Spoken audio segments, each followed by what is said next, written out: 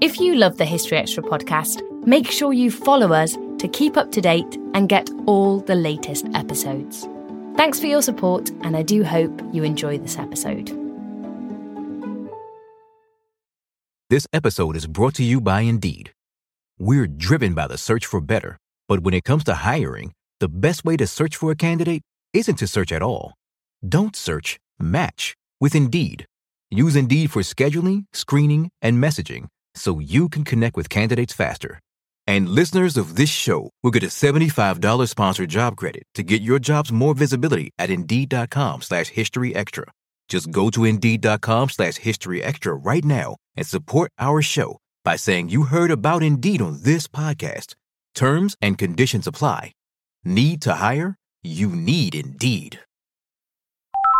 Hola. Hello, this call is being translated. Abuela, listen to what my phone can do. Abuela, escucha lo que mi teléfono puede hacer. Wow. Ahora dime sobre tu novia nueva. Wow, now tell me about this new girlfriend. Huh?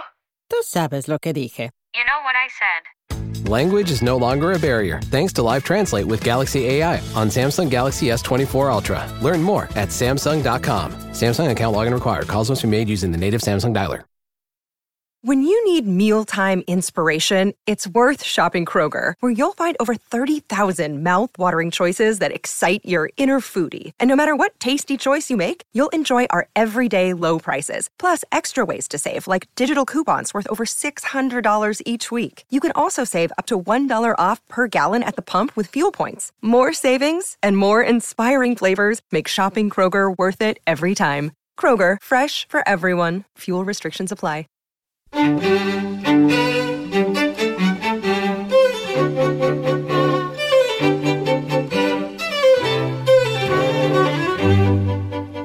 crystallising of her thought is 1974, and the sense that, first of all, something's terribly wrong, and secondly, I, Margaret Thatcher, have got an idea about how to put it right.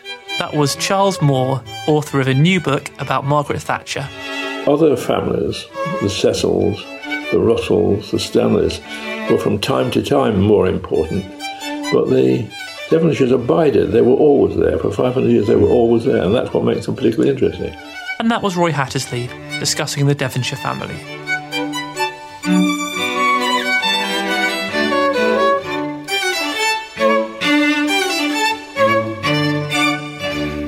Hello, and welcome to the History Extra podcast. My name is Rob Attar, and I'm the editor of BBC History magazine, which is the UK's best-selling history magazine. And you can find it in all good newsagents and on subscription. Visit historyextra.com/subscribe-today for our subscription deals. Plus, we have digital editions available for the iPad, for the Kindle Fire, and for Google Play. For details of all of those, head to historyextra.com/digital. Following the death of Margaret Thatcher in April this year, former Telegraph editor Charles Moore has published the first volume of his authorised biography of Britain's only female Prime Minister. He spoke to our book's editor, Matt Elton, about Thatcher's early years and about what he made of the reactions to her death. How did you get involved in writing Thatcher's authorised biography? Well, in 1997, Lady Thatcher decided to deposit her extensive papers that all prime ministers have in a library, and because her own university, Oxford, had refused her an honorary degree when she was prime minister in a famous scandalous row, she gave them all to Cambridge, Churchill College, Cambridge, and there they repose. And she was advised that somebody would obviously write her biography, and that it would be sensible for her, therefore, to choose someone with whom she had a reasonable relationship, so that that person could be given the chance to look at all the papers before they all emerged to the public view, and also to have access. And so she very kind to access to her and her family and her associates. And so she very kindly came to me and asked me if I would like to do that. And of course, though it was a daunting undertaking, I felt it was a great honour and a great opportunity. And so I agreed to do it. Fantastic, thank you. So in terms of the sources and the people that this endorsement allowed you access to, what kind of things are we talking about there? Well, first of all, it means her papers as you know, Prime Ministers are entitled to take away a great deal of paper from their period in office. It's always somewhat disputed exactly what that paper should be, and some try to take away too much and so on. That's the first thing, and they're at Churchill College.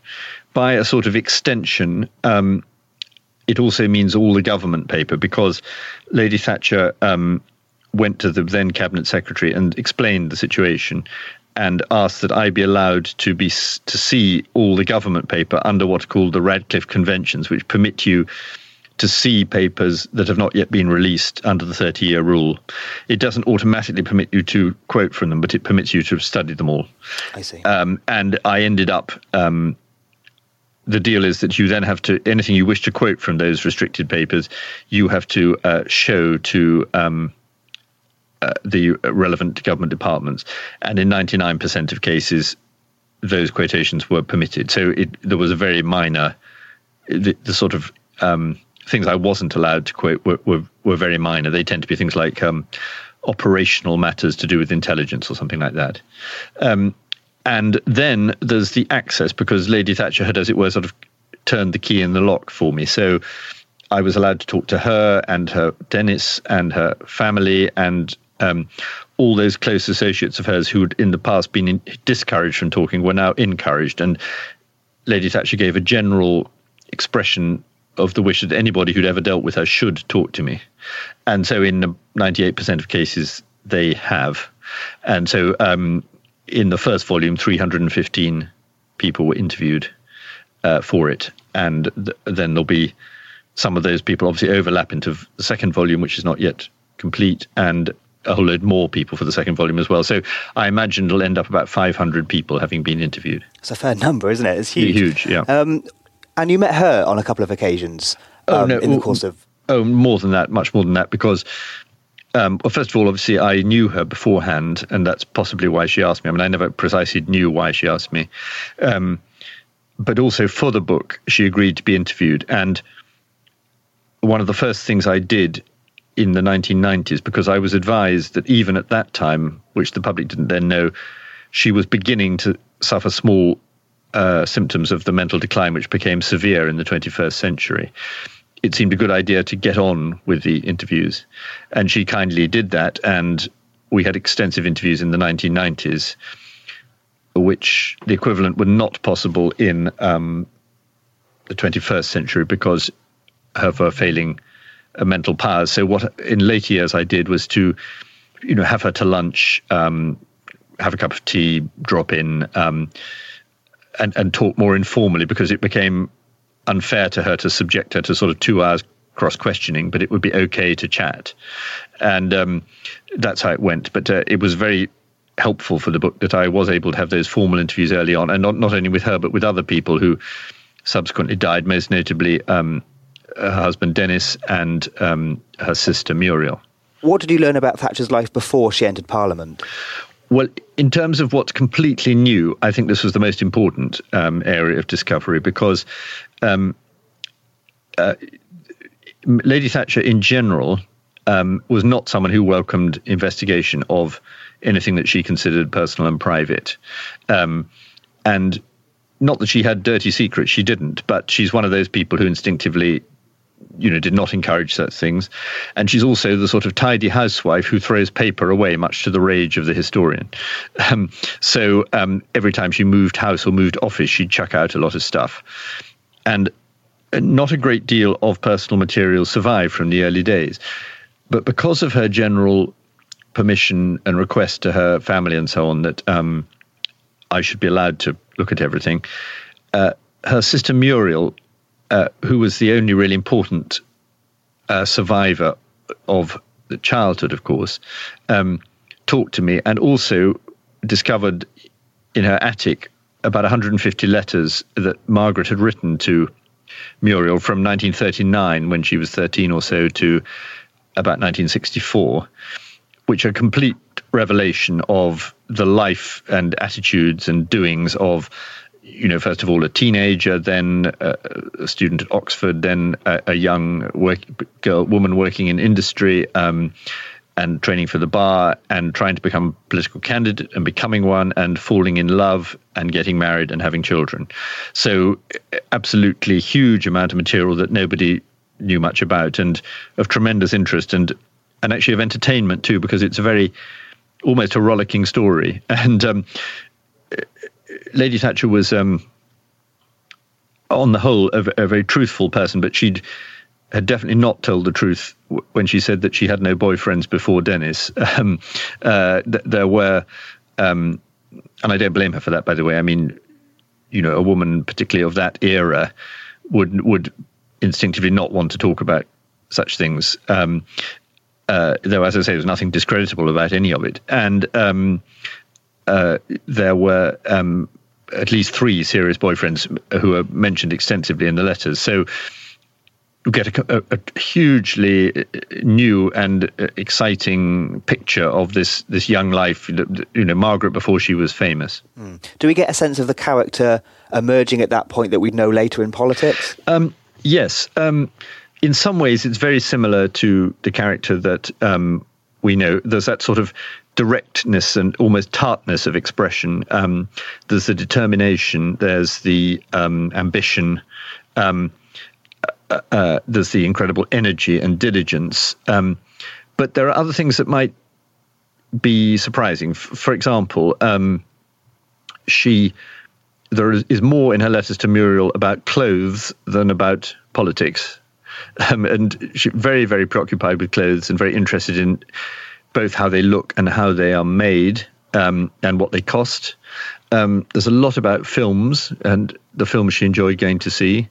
And though there's a lot about politics, there's nothing about what you might call ideology. What she writes about in politics to Muriel is politics as a form of social life and politics as a form of organisation. So how much fun she's having in the Young Conservatives or in the Oxford University Conservative Association, or how she's going to the party conference, or how she's becoming a candidate, which is, of course, particularly interesting, that last thing. But she doesn't discuss the content of politics in these letters, which might surprise people because, of course, in later years, she was famous for being a conviction politician. And then, of course, there's all the love interest. And I think people have tended to think mistakenly that a woman who rises to the top in politics must be almost heartless and, not, quote, normal. And of course, in some ways, Mrs. Thatcher wasn't normal because she had phenomenal abilities and phenomenal ambition. But she certainly wasn't heartless. And it's very clear here how she, assesses boyfriends with a mixture of sort of romance and realism and humour and self-doubt and quite the sort of mixture of feelings you might expect of a young woman. And also, of course, very interesting about her attitude to Dennis, because when he asked her to marry him, she was really more keen on another man, a man who was twice her age, called Robert Henderson, a distinguished doctor who'd invented the iron lung, and was a bachelor, age about 48. She was 24 or so. And it's clear from the letters that at that time he engaged her affection more than Dennis, but she and he had decided in circumstances that aren't completely clear not to marry, really, I think because of the age difference. And Dennis was there in the background, but she often writes about Dennis in this period before she knew that he was really a suitor, in a slightly comically disparaging way. So she says things like, when she first met him, she says, she refers in Muriel to a Major Thatcher, aged about 36, plenty of money, not a frightfully attractive creature, I think is the first. Though in fact, and she sometimes says that he's an awkward fellow to go out with in the evening or something like that. But then, almost on the rebound, when it sort of hadn't worked out with Robert Henderson, suddenly Dennis proposed to her in 1951, and this was a great surprise to her. And as Dennis put it to me, she didn't leap at it, but she thought about it, and she realized that he would bring security, that she did admire him, that he knew the world better than she did, that they shared political beliefs and interests, and she accepted him. And so it wasn't a great, she wasn't swept off her feet at all. It was what you might call a rational decision. But as she put it herself, these decisions that take a bit of time to make tend to be the right ones. And as we all know, it was a very successful marriage. Actually, the book shows that there were some problems quite early on in the marriage, but they were successfully overcome. And, it's hard to imagine how she could have been so successful in her career without his support. Moving ahead to her time in opposition, how do you think this period affected her politics? You mean when she's leader of the opposition? Yes. Well, it's notoriously the worst job in politics, being leader of the opposition, and in many ways she hated it because she was frustrated about what she couldn't do, and she also was conscious that she was running a sort of coalition within her own party, because most of the high-ups, and therefore the people in the shadow cabinet, were people who had not wanted her to be the leader, because it was more the backbenchers who'd wanted her to be the leader. So she was treading on thin ice. But because she was leader for 4 years, she did have the chance to think deeply about what it was she was trying to do, and the preparatory work in terms of sense of priorities and an analysis of what was wrong with Britain was vital. And it allowed her also to do something which she liked very much, which is not just listen to the normal regular run of political people, but to get in all sorts of mad intellectuals and people with strange ideas and who were often very creative. And also people who could improve her performance in the media and in her presentation.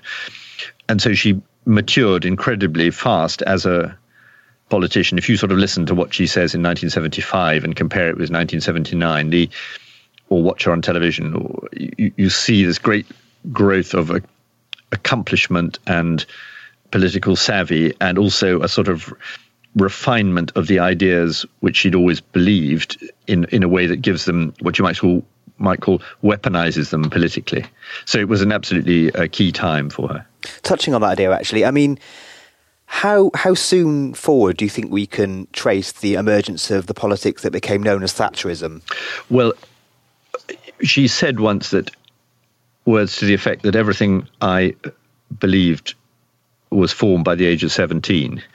And that's not, I think that is broadly true. That's to say, she had very strong political beliefs which didn't fundamentally alter. But I think that what did happen was that until 1974, she pursued an essentially conventional political career. She believed that the Conservative Party had the main answers to running Britain, and she simply wanted to rise in the Conservative Party and do her best.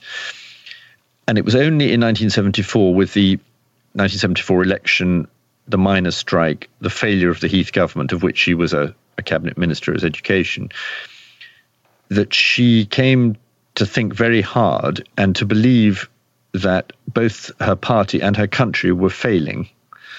And I think failure was the thing she hated most of all.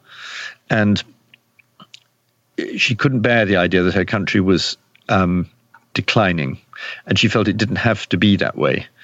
And this was true of its attitude to Soviet Union, of its inflation, of its trade union labor relations, its nationalized industries, and its over-government. And so she really crystallized her thought. I think the key year for the crystallizing of her thought is 1974, and the sense that, first of all, something's terribly wrong, and secondly, Margaret Thatcher, have got an idea about how to put it right. Talking about her ideology, I suppose, do you think that she was motivated by principle or pragmatism, or was it a mixture of the two things? Well, of course, it was a mixture, and one thing that comes out in the book was something that she would tend to underplay, which was her sheer political cunning. Her beliefs certainly were real. She certainly was, as she said, a conviction politician. But you don't succeed electorally just by being a conviction politician. I mean, any old fool can be a conviction politician. The question is, can you make those convictions coalesce with calculations about when to go forward, when to pause, how to fight a political battle? And she was very good at that sort of pragmatism. She did. A classic example would be that in 1981, she gave in to the miners. People forget this because she wasn't ready with coal stocks and with reform of the labour laws for a coal strike. So she gave in to the miners' demands in 1981, but prepared with redoubled vigour to get this right for the next challenge, which came in 1984, when, of course, the year-long miners' strike happened and she prevailed. There's some debate around whether we can truly call Thatcher a conservative or a feminist. These are the kind of labels that get discussed. Do you think it's right to call her either of those things? Well, on conservative, I think it certainly is right. But one of the fascinating things about it is that I think she's an absolutely genuine conservative. She believed in tradition. She believed in the monarchy. She believed in the British Constitution. She believed in the glories of British history. She believed in a culture in which things are handed down. She believed in the Christian values in which she was brought up. So in that sense, she was not in any way a revolutionary. On the other hand, she was very, very radical, particularly in economic matters. And she thought things really did have to change and you couldn't just go on doing the same old things. And this is a sort of interesting tension in her whole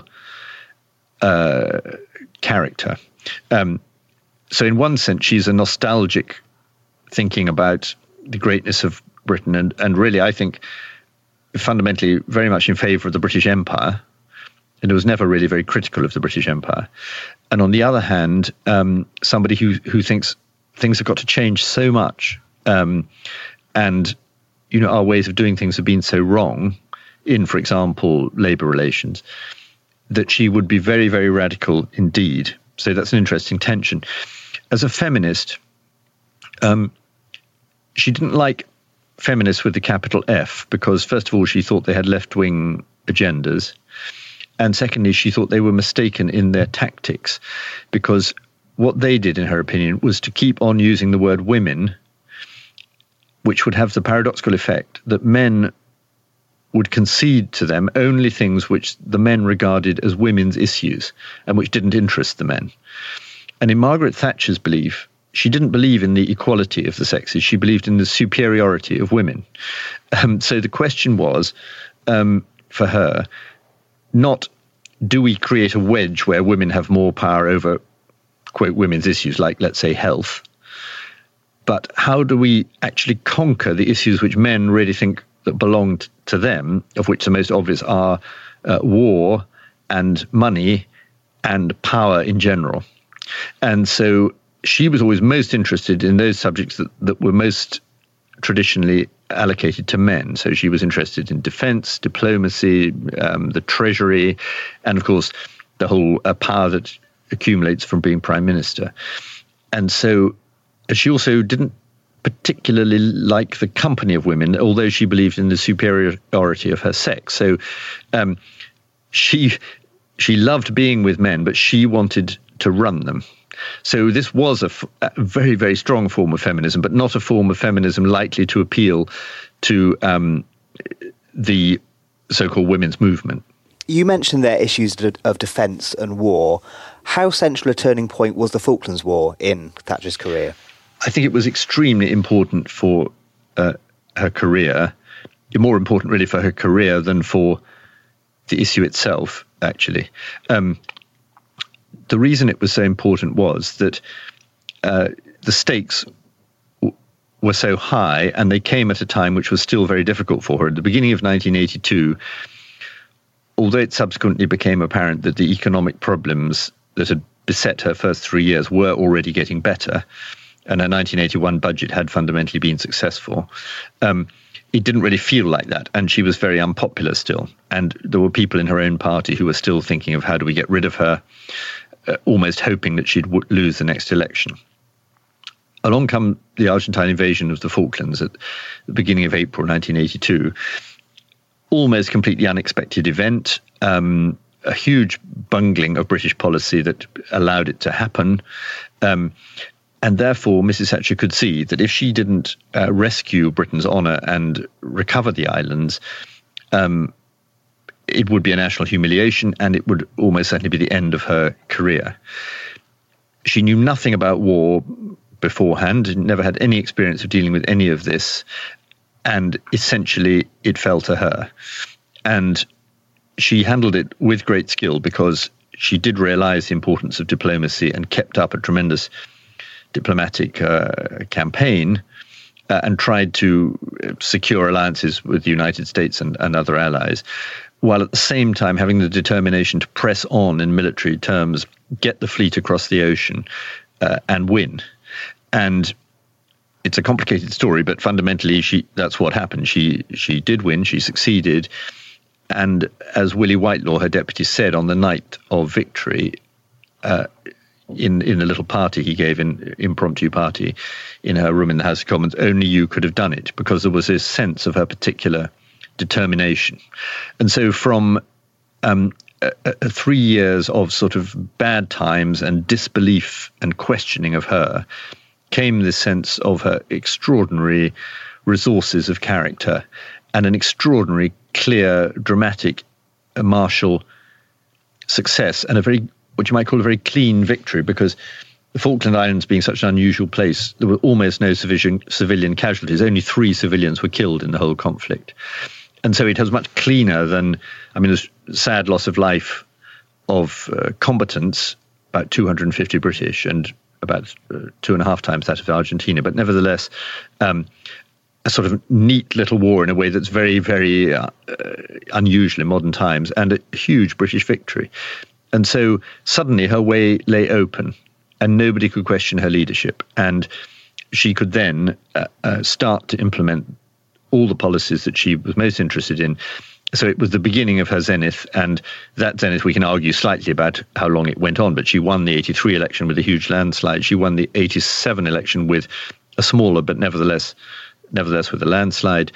And it was really perhaps only in 1989 and obviously 1990 that her preeminence collapsed. So the Falklands opened the door for her. Looking back at the period covered by this first book, what do you think her greatest achievements were? Well, the first great achievement was to get there.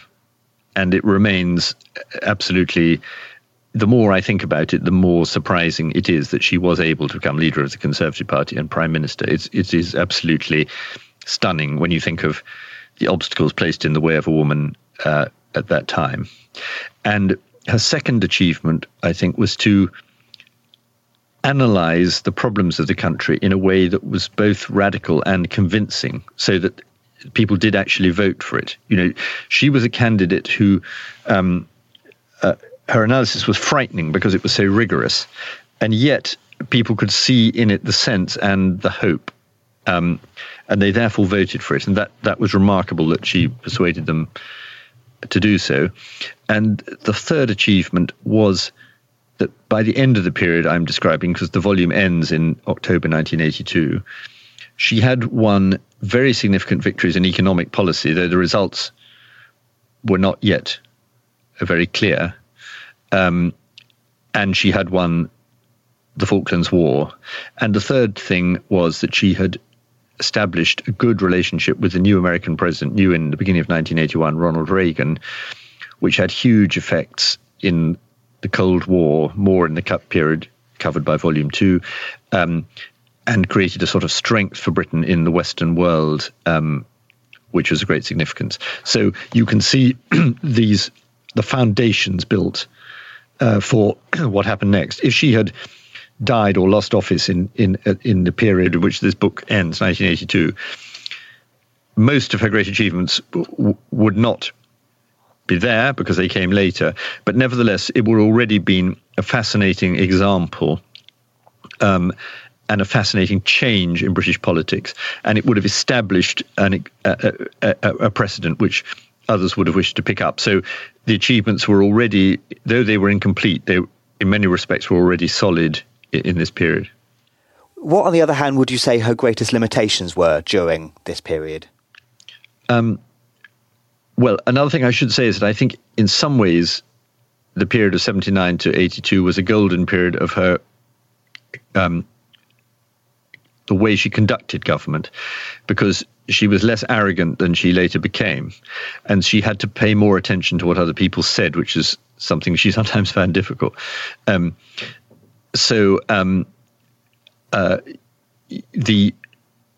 were undoubted shortcomings about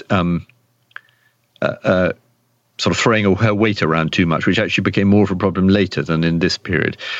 What was always a problem with her was, and quite contrary to what people think, she wasn't very logical, rational, or well-ordered in her way of doing things. And so her government was quite haphazard. She was incredibly hardworking, and she knew the details. She also knew the big picture. That's to say, she knew what she really wanted. But her actual way of getting there could be very muddling for her colleagues and officials. And she would talk too much and stray off the point. And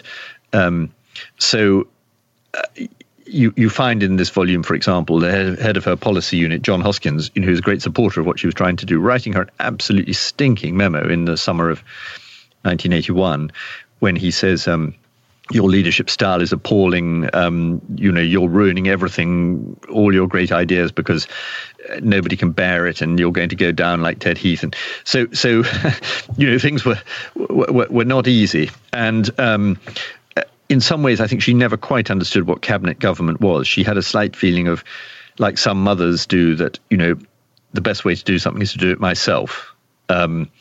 It's a thing mothers sometimes say. And, of course, when you're Prime Minister, you just can't do everything yourself. Talking about the present day, were you surprised by the intensity of the reactions and the debate to Thatcher's funeral? Well, I wasn't surprised, because Mrs. Thatcher always invited controversy by the way she put things, and indeed welcomed it. She was always against consensus. Consensus was a bad word with her. She wanted to have the argument. But I do also think that the nature of the hostility was falsely presented by a lot of the media, particularly the BBC, because it tried to create a sort of equivalence between supporters and critics, and the type of critic that it picked was an untypical critic. That's to say, let's say, people who'd been miners who supported Arthur Scargill. So you didn't hear, for example, from working miners who had always hated what Scargill was doing. And I felt it was unrepresentative. And Ed Miliband, the Labour leader, made a tactical error, though I understand why he did. He made a good speech in Parliament paying tribute to Mrs. Thatcher, which showed he understood very well her strengths and the things he didn't like. But he gave out to his party that the leading people shouldn't keep on commenting on her between death and funeral. Understandable, this, but what it meant was a sort of vacuum of what you might call reasonable criticism of Mrs. Thatcher, and this vacuum was filled by unreasonable criticism by people who are very bitter and unpleasant, and who only represent, let's say, 10% of the population, making up the figure, but you see what I mean. And those people should not have been given so much airtime. And it was not true to say that Britain was sort of split down the middle. You had a much fairer way to put it would be that there are, let's say, 40% of people who are very strong admirers, another 40% perhaps who are more critical than they are admiring, but can see her virtues, and then some don't knows, and perhaps 10-15% who are deeply hostile. So somehow I felt that didn't come out properly. And finally, what most surprised you during the course of researching and writing this book? I was surprised by the new information from the early life, which really gave a whole new dimension. And that largely depends on Muriel and the letters. And then I was surprised by, not completely surprised, but nevertheless by her fantastic cunning as a politician, which of course is something she'd never admit. Because one of Mrs. Thatcher's skills is that she talked in private like she did in public. So she didn't sit around saying, ha, wasn't I clever, which is what a male politician would do when the doors are shut. But actually, she did do that. She did screw her opponents, and including her own party, and she did know how to calculate that. So she had tremendous political ruthlessness, but never did she analyse that to herself. And one of the reasons I love being her biographer is I'm looking at I am examining an unexamined life. She did not examine her own life. She wouldn't investigate her own motives and behaviour. I mean, she'd be quite self-critical about how she hadn't done enough work on something or something like that. But she didn't investigate her own motives and behaviour. And so, for me, this is a constant source of interest and often of surprise. That was Charles Moore. The first volume of his biography of Margaret Thatcher, subtitled Not for Turning, is published by Alan Lane. And we'll be reviewing the book in a forthcoming issue of the magazine. Speaking of the magazine, in fact, our July issue has just gone on sale. This month we're discussing the first Viking King of England, visiting the renovated Mary Rose, analysing the Battle of Gettysburg, and finding out how to survive a marriage in the Georgian era. You can track down our July issue in all good newsagents and, of course, digitally. And now we have a short advert. From New York Times #1 best-selling author Steve Berry comes The King's Deception, a white-knuckle ride conspiracy thriller full of deception and political intrigue, taking you back to the Tudor court where an extraordinary secret is waiting to be revealed. My kind of thriller, says Dan Brown. I love this guy, says Lee Child. From Middle Temple to Windsor Castle, Oxford to Hampton Court, follow former Justice Department agent Cotton Malone as he attempts to unravel the mystery before innocent lives are lost in 21st century Britain, including Malone's son. Read The King's Deception by Steve Berry, out now. This episode is brought to you by Indeed. We're driven by the search for better, but when it comes to hiring, the best way to search for a candidate isn't to search at all. Don't search, match with Indeed. Use Indeed for scheduling, screening, and messaging so you can connect with candidates faster. And listeners of this show will get a $75 sponsored job credit to get your jobs more visibility at Indeed.com/HistoryExtra. Just go to Indeed.com/HistoryExtra right now and support our show by saying you heard about Indeed on this podcast. Terms and conditions apply. Need to hire? You need Indeed. We don't always realise just how much our negative thoughts and experiences stick with us and weigh us down. You may find your brain constantly running through a highlight reel of bad moments. That comment your friend made last week that hurt your feelings. That frustrating thing your mum does. Or that silly thing you said in a meeting. Maybe it's time to get it all off your chest. Whether it's a tiny annoyance or something much bigger. Talking about it can give you some relief and lead you to a potential solution. That's where therapy comes in. It's a safe space to share whatever's weighing you down and learn to process it so your internal highlight reel can focus on the good stuff. And BetterHelp offers affordable online therapy on a schedule that works for you. Connect with a licensed therapist by text, phone, or video call. Start the process in minutes and switch therapists anytime. Let it out with BetterHelp.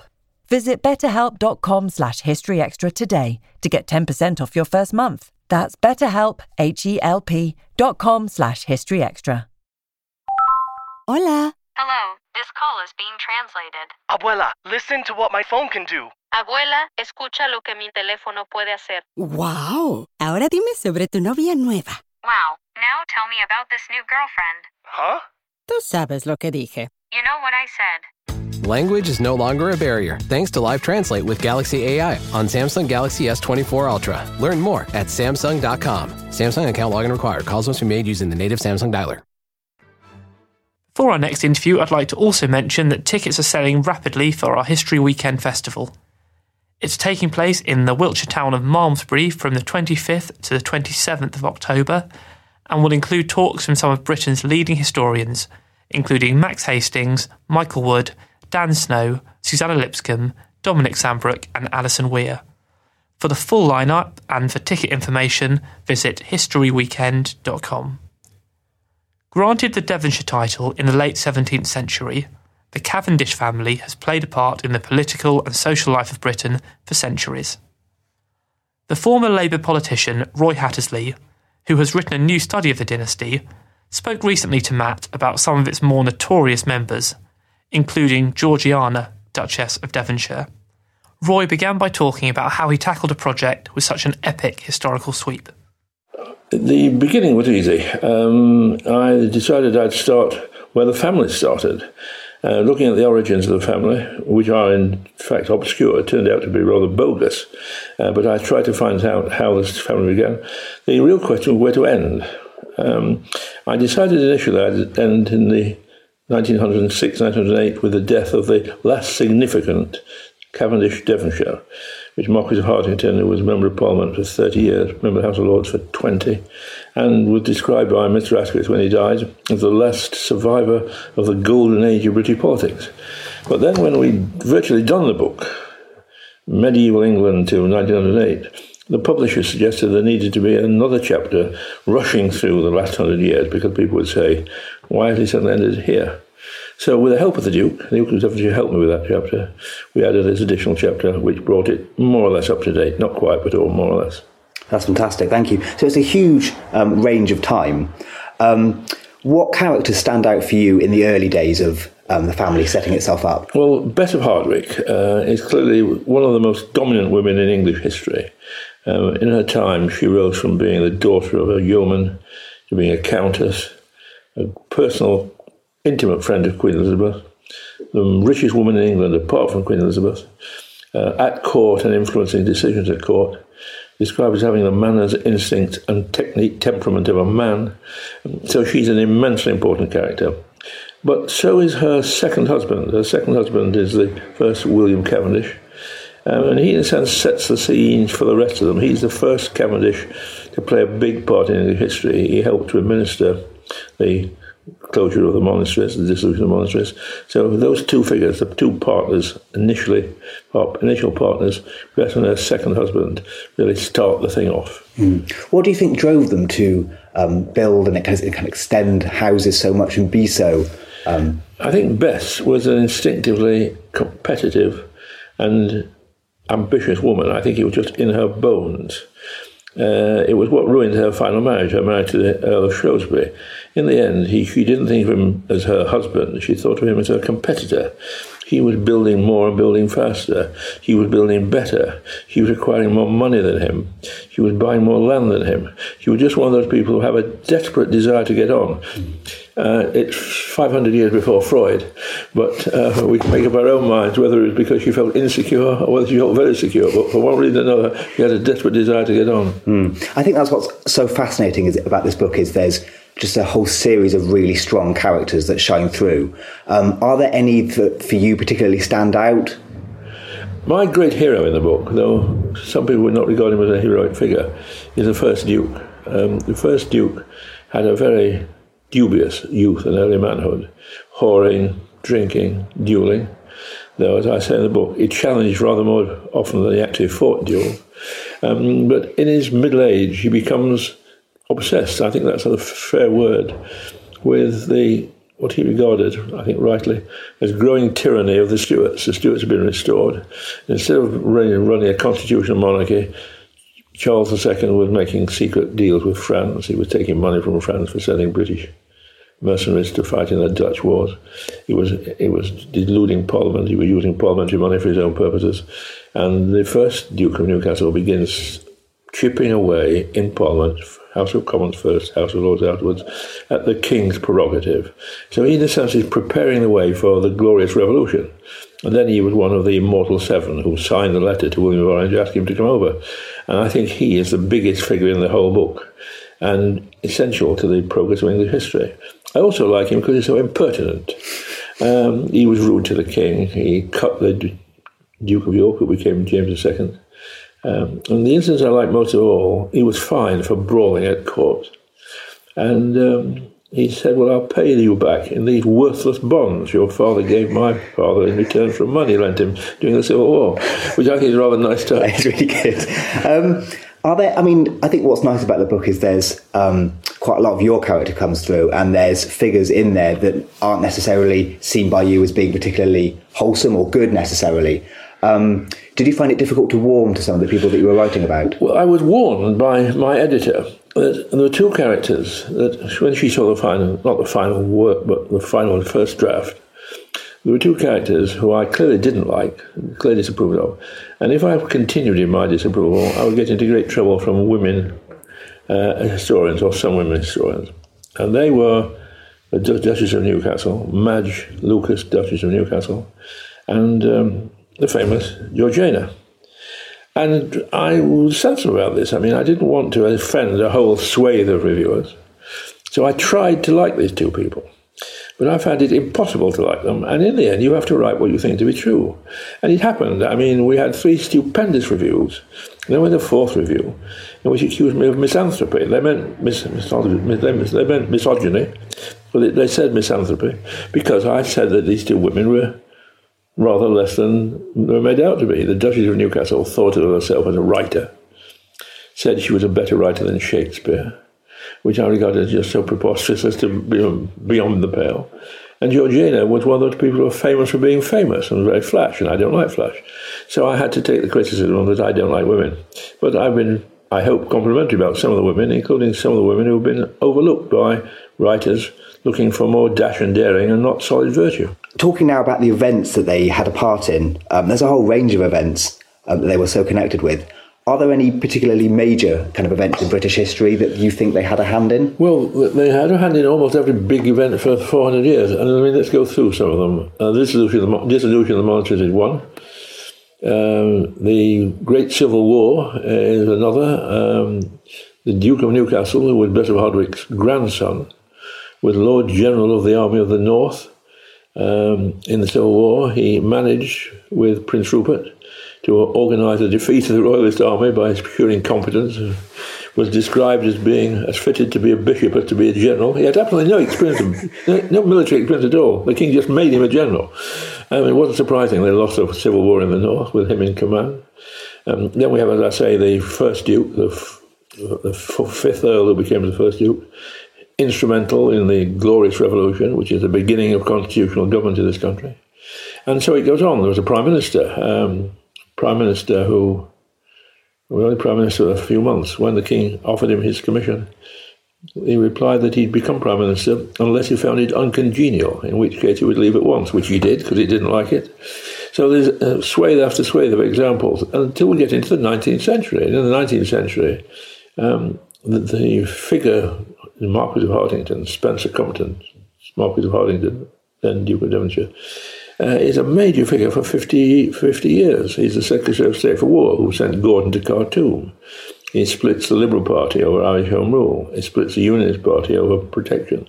So there's always a Cavendish about. What I said in my little speech last night in the launch party was that other families, the Cecils, the Russells, the Stanleys, were from time to time more important, but the Devonshires abided. They were always there. For 500 years, they were always there, and that's what makes them particularly interesting. You talked a bit about your research. You've had access to previously unpublished sources. What sort of records did you look at when you were researching? I had access to the whole Chatsworth archives, and I can't pretend I went through the whole archives. That's a lifetime's work. But the figures that I was chasing, I looked up all their papers. I mean, I read every one of Georgiana's letters home after her marriage, the first 6 months. She wrote home every day to her mother, and I read every one of those. The startling thing about them is, having just been married, she writes a letter a day for 6 months. What's that? 170 letters, and never mentions her husband once. Wow. Which may indicate why the marriage was not a total success. But that's an interesting fact, but in a sense it's a small fact. And it's a lot of work, 150 letters, to work out the one small fact. Mm. So how long has it taken you, all in the research? The book taken me 3 years. As a professional writer, I need or want or like to write a book every 2 years. Mm. But the last two, the biography of Lloyd George, which was a big book with a lot of research, and this one has taken me 3 years. Fortunately, I can afford it now. But I mean, in terms of, you touched upon this actually, in terms of writing about this particular family, they've endured rather than other families who haven't. Are there any other kind of characteristics about them that made you be drawn to them? Well, yes, I mean, I argue that they are the epitome of Whiggishness, of Whigs, because Whigs mean two things. Namia said that Whigs are about land and property, and the Devonshires certainly have and had a lot of both. But having land and property produced two Whiggish characteristics, which is what defines Whiggism. First of all, they thought, since we own this country, we have a certain duty to protect its citizens from tyranny, from invasion, from popery. So they are protectors of liberty. Never struck them that the people themselves might protect themselves or give the power to the people, but they were going to be the people's guardians. Secondly, they were so influential, so important, that they didn't have to abide by the rules that govern normal people. So the entire hierarchy, I think without exception, perhaps with one or two exceptions, in 8 dukes and 5 earls, they all not only have numerous mistresses, but are absolutely open about it. I mean, when their mistresses die, they put monuments to them in their own churchyards. When their illegitimate children are born, they accept them as theirs and give them endowments and give them jobs and make sure they're successful in their chosen occupations. What would be regarded in Victorian England as sinful, they're perfectly and totally open about. Now, that may be an attractive quality, it may just be arrogance, but it is part of the Whiggishness. And it continued right into the 19th century until Victorian morality overtook them. See, I was surprised by how much of that there was in the book. It's a huge amount of kind of just having relations with other people outside of marriage and all that kind of thing is a massive part. Yes, because it was the Devonshires way. The 11th Duke of Devonshire, who I knew very well and liked very much, once famously said when he was in trouble himself, but the Devonshires are promiscuous. We've always been promiscuous and always will be. I mean, talking about, I suppose, just how huge they became, it's interesting about how many people they employed just to run this huge kind of empire, if you like. And still do. I mean, going to Chatsworth 2 or 3 days a week for 2 years of the 3 I spent on the book, I would go in the side entrance. I don't know if you know Chatsworth, 2 great gates, one where the public go in, a little door where the Duke goes in, and a great gate where tradesmen go in. I went in the great tradesman's gate and was led through these corridors to the room in which I worked. And it's like being led through a factory. I mean, there are huge rooms full of electrical gear where people are looking after electricity. There are huge rooms full of carpentry where people are doing... I mean, it is a major business. It is an industry. And was the first stately home to be opened 300 years ago. And they work at it very hard. And there's some famous people who were employed by them, weren't there? Well, that's another one of the attractions. I mean, Thomas Hobbes was tutor to 2 generations of Cavendish sons. Capability Brown reorganised the gardens. But most important was Paxton. Paxton is, in a sense, the hero of the book. He's not a Devonshire by birth, but he is integrated into the family. The 7th Duke said that he was really just chairman of Paxton and Company Limited.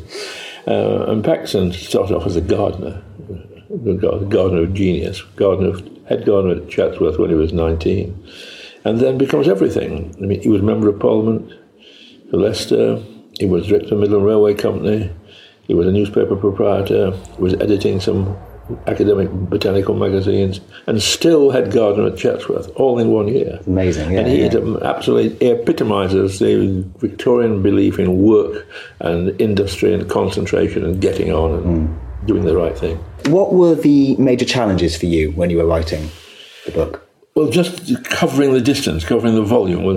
If I'd started 3 years ago and said, I'm now going to write a book that covers 500 years, or nearly 500 years, I think it would have overwhelmed me. But it was rather like when I used to go running in the morning. I used to go running around Vincent Square here, and I did 4 miles, which was going around 16 times. And if I'd started off saying I'm going to do 4 miles, I would have dropped dead with exhaustion.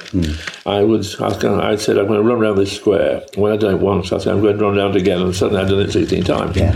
And that's how it was with the book. I'm going to write about Elizabethan England. I've done it. Now I can write about Tudor. I can write about Stuart England.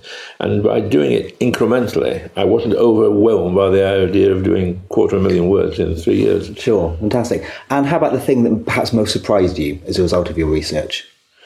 I think what surprised me most of all was the intensity of the traditional Cavendish anti-Catholicism, or to be fair, anti-popery. They weren't so much worried about the theology of Catholicism, but they were absolutely determined that the Pope would have no influence in Great Britain. Their worry was not so much about transubstantiation or the sacraments or the role of the priests. They were determined that nobody outside Britain would influence British policy. It was sort of Euroscepticism. The Reformation in England was not about religion in itself. It was about power. Who runs this bloody country? Me, Henry VIII, not the Pope. And they inherited that. And I was astonished by how Cavendish after Cavendish, Devonshire after Devonshire, had the same view of we must be sure that we're free of Popish influence. To what extent did the family influence the path that Britain took? And to what extent did Britain influence the family? Or can't you separate those two things? There's no doubt the family influenced the path that Britain took, because they were certainly from 1600 onwards, in favour of a constitutional monarchy rather than absolute monarchy, and fought and succeeded in obtaining that. And they became part of the great Whig tradition that ended up with the 1832 Reform Bill. So the family, I think, for many years stood out against modernisation, but eventually embraced it. The present Duke accepts all the rules of the modern society. Doesn't believe the aristocracy means very much anymore. He's actually said he thinks the aristocracy, in effect, is dead. But the example I gave of the change, which is right at the end of the book, in 1932, the 9th Duke arranged for the prosecution of some trespassers, people walking on Kinderscout. And by what was seen to be pressure on the magistrates, these innocent men just going across his land, he said it was his land, they were trespassing, were prosecuted for breach of the peace and sent to prison. It was a great scandal at the time. Well, on the 50th anniversary of that, the 11th Duke turned up at the anniversary meeting, turned up in his ducal Bentley with the crest on the front door, and got out and said, "Can I speak?" and apologised for what his grandfather had done. Now, I think, and I say in the book, that's an indication that they were beginning to accept that the world was changing, and they better change with it. Are there any other characters, perhaps later on in the history of the family, that you think shaped its course? Well, there's some characters which don't so much shape its course, but shape England's course, which have been very much neglected. I've written a chapter on Henry Cavendish, the scientist. And since I'm absolutely unscientific, I had a couple of seminars with Vice Chancellor of Sheffield University, who was a fellow Royal Society and a physicist. Henry Cavendish worked out how to weigh the world. Now, to me, very unscientific, I can't understand what the importance of weighing the world is. But I was assured by this modern, up-to-date scientist that knowing the specific gravity of the world was essential to astronomy.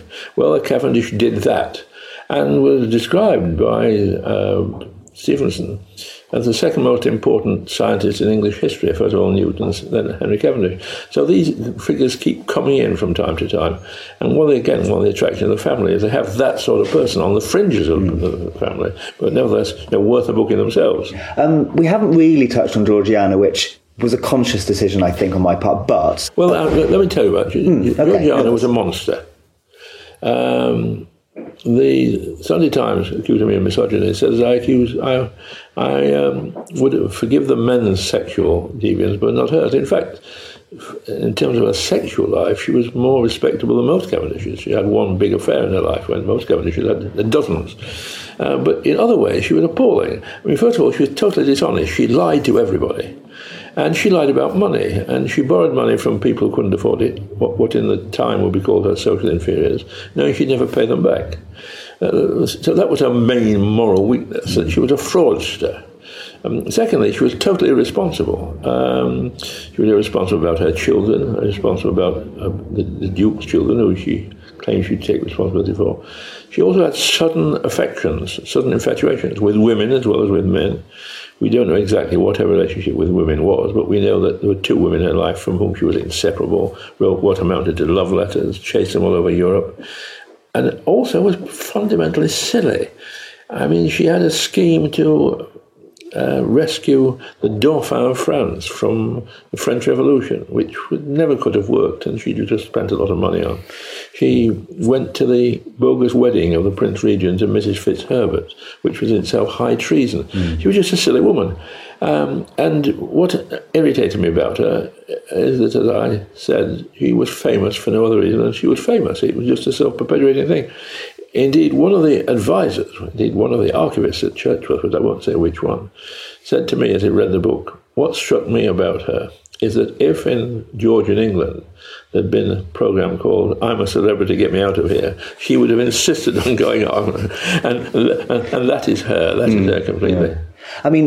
To what extent, then, is she a product of her age? Do you think you can chart the kind of changing social face of Britain through this one family? Well, I felt I had to be very careful about this, because what is perfectly true to say is that her marriage was a marriage of the time, and she wouldn't or couldn't accept what marriages of the time were. And she was a teenager.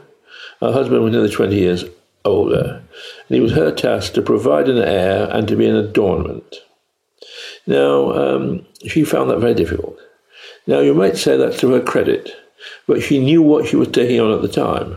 And it's not that she was an avant-garde person who believed in women's liberation. And she never thought for a minute women should have the vote, for instance. Her participation in elections was to kiss people and to encourage them to vote by kissing them, which in 35 years in Parliament something I never experienced. But she wasn't, if she'd been a progressive, it would have been understandable. She was just an irresponsible. And if you read her letters, lies to her mother about her debts, lies to her husband about her debts, lies to her friends about her debts, promises to go to places that she never intended to go to, you see that she's really a rather trivial character. I had no idea she didn't tell her husband ever. No, I know. I mean, she died without her husband. Her husband constantly said, "Tell me how much you owe, and I'll clear the debts." And she never could bring herself to tell him. So, what was his reaction when he found out how much it was? Well, but by the time he found out, she was dead. And his second wife, as she became, Lady Elizabeth, had the job of going around to people saying, "How much does she owe? I'll pay you off." And he paid off. And fortunately, the Cavendishes and the Devonshires had enough money to throw a great deal of it away and still be solvent. They were often on the point of bankruptcy, but what they did when they were on the point of bankruptcy is sell a few hundred acres of land, and they were in the black again. That was Roy Hattersley. Roy's new book, The Devonshires, A Story of a Family and a Nation, is published by Chatto & Windus. And that is almost all for this week. Do get in touch with your views on podcast@historyextra.com, and we'll do our best to read out some of your messages in future episodes. One listener who has been in touch was Amanda, who emailed us all the way from Adelaide in Australia to let us know how much she enjoyed our recent visit to the Horrible History studio. Apparently it enlivened a rather cold, wet day down under. Thanks for that, Amanda, and if you'd like to listen to that episode, if you haven't already, it was broadcast on the 30th of May, and you can find it on our website, iTunes, and various places like that. And if you'd like to keep in touch with us, you can also follow us on Twitter @HistoryExtra, plus you can like us on facebook.com/HistoryExtra. Next week, we'll be talking about Viking ships and Second World War spies. You won't want to miss it. The History Extra weekly podcast is recorded in Bristol and produced by Jack Fletcher.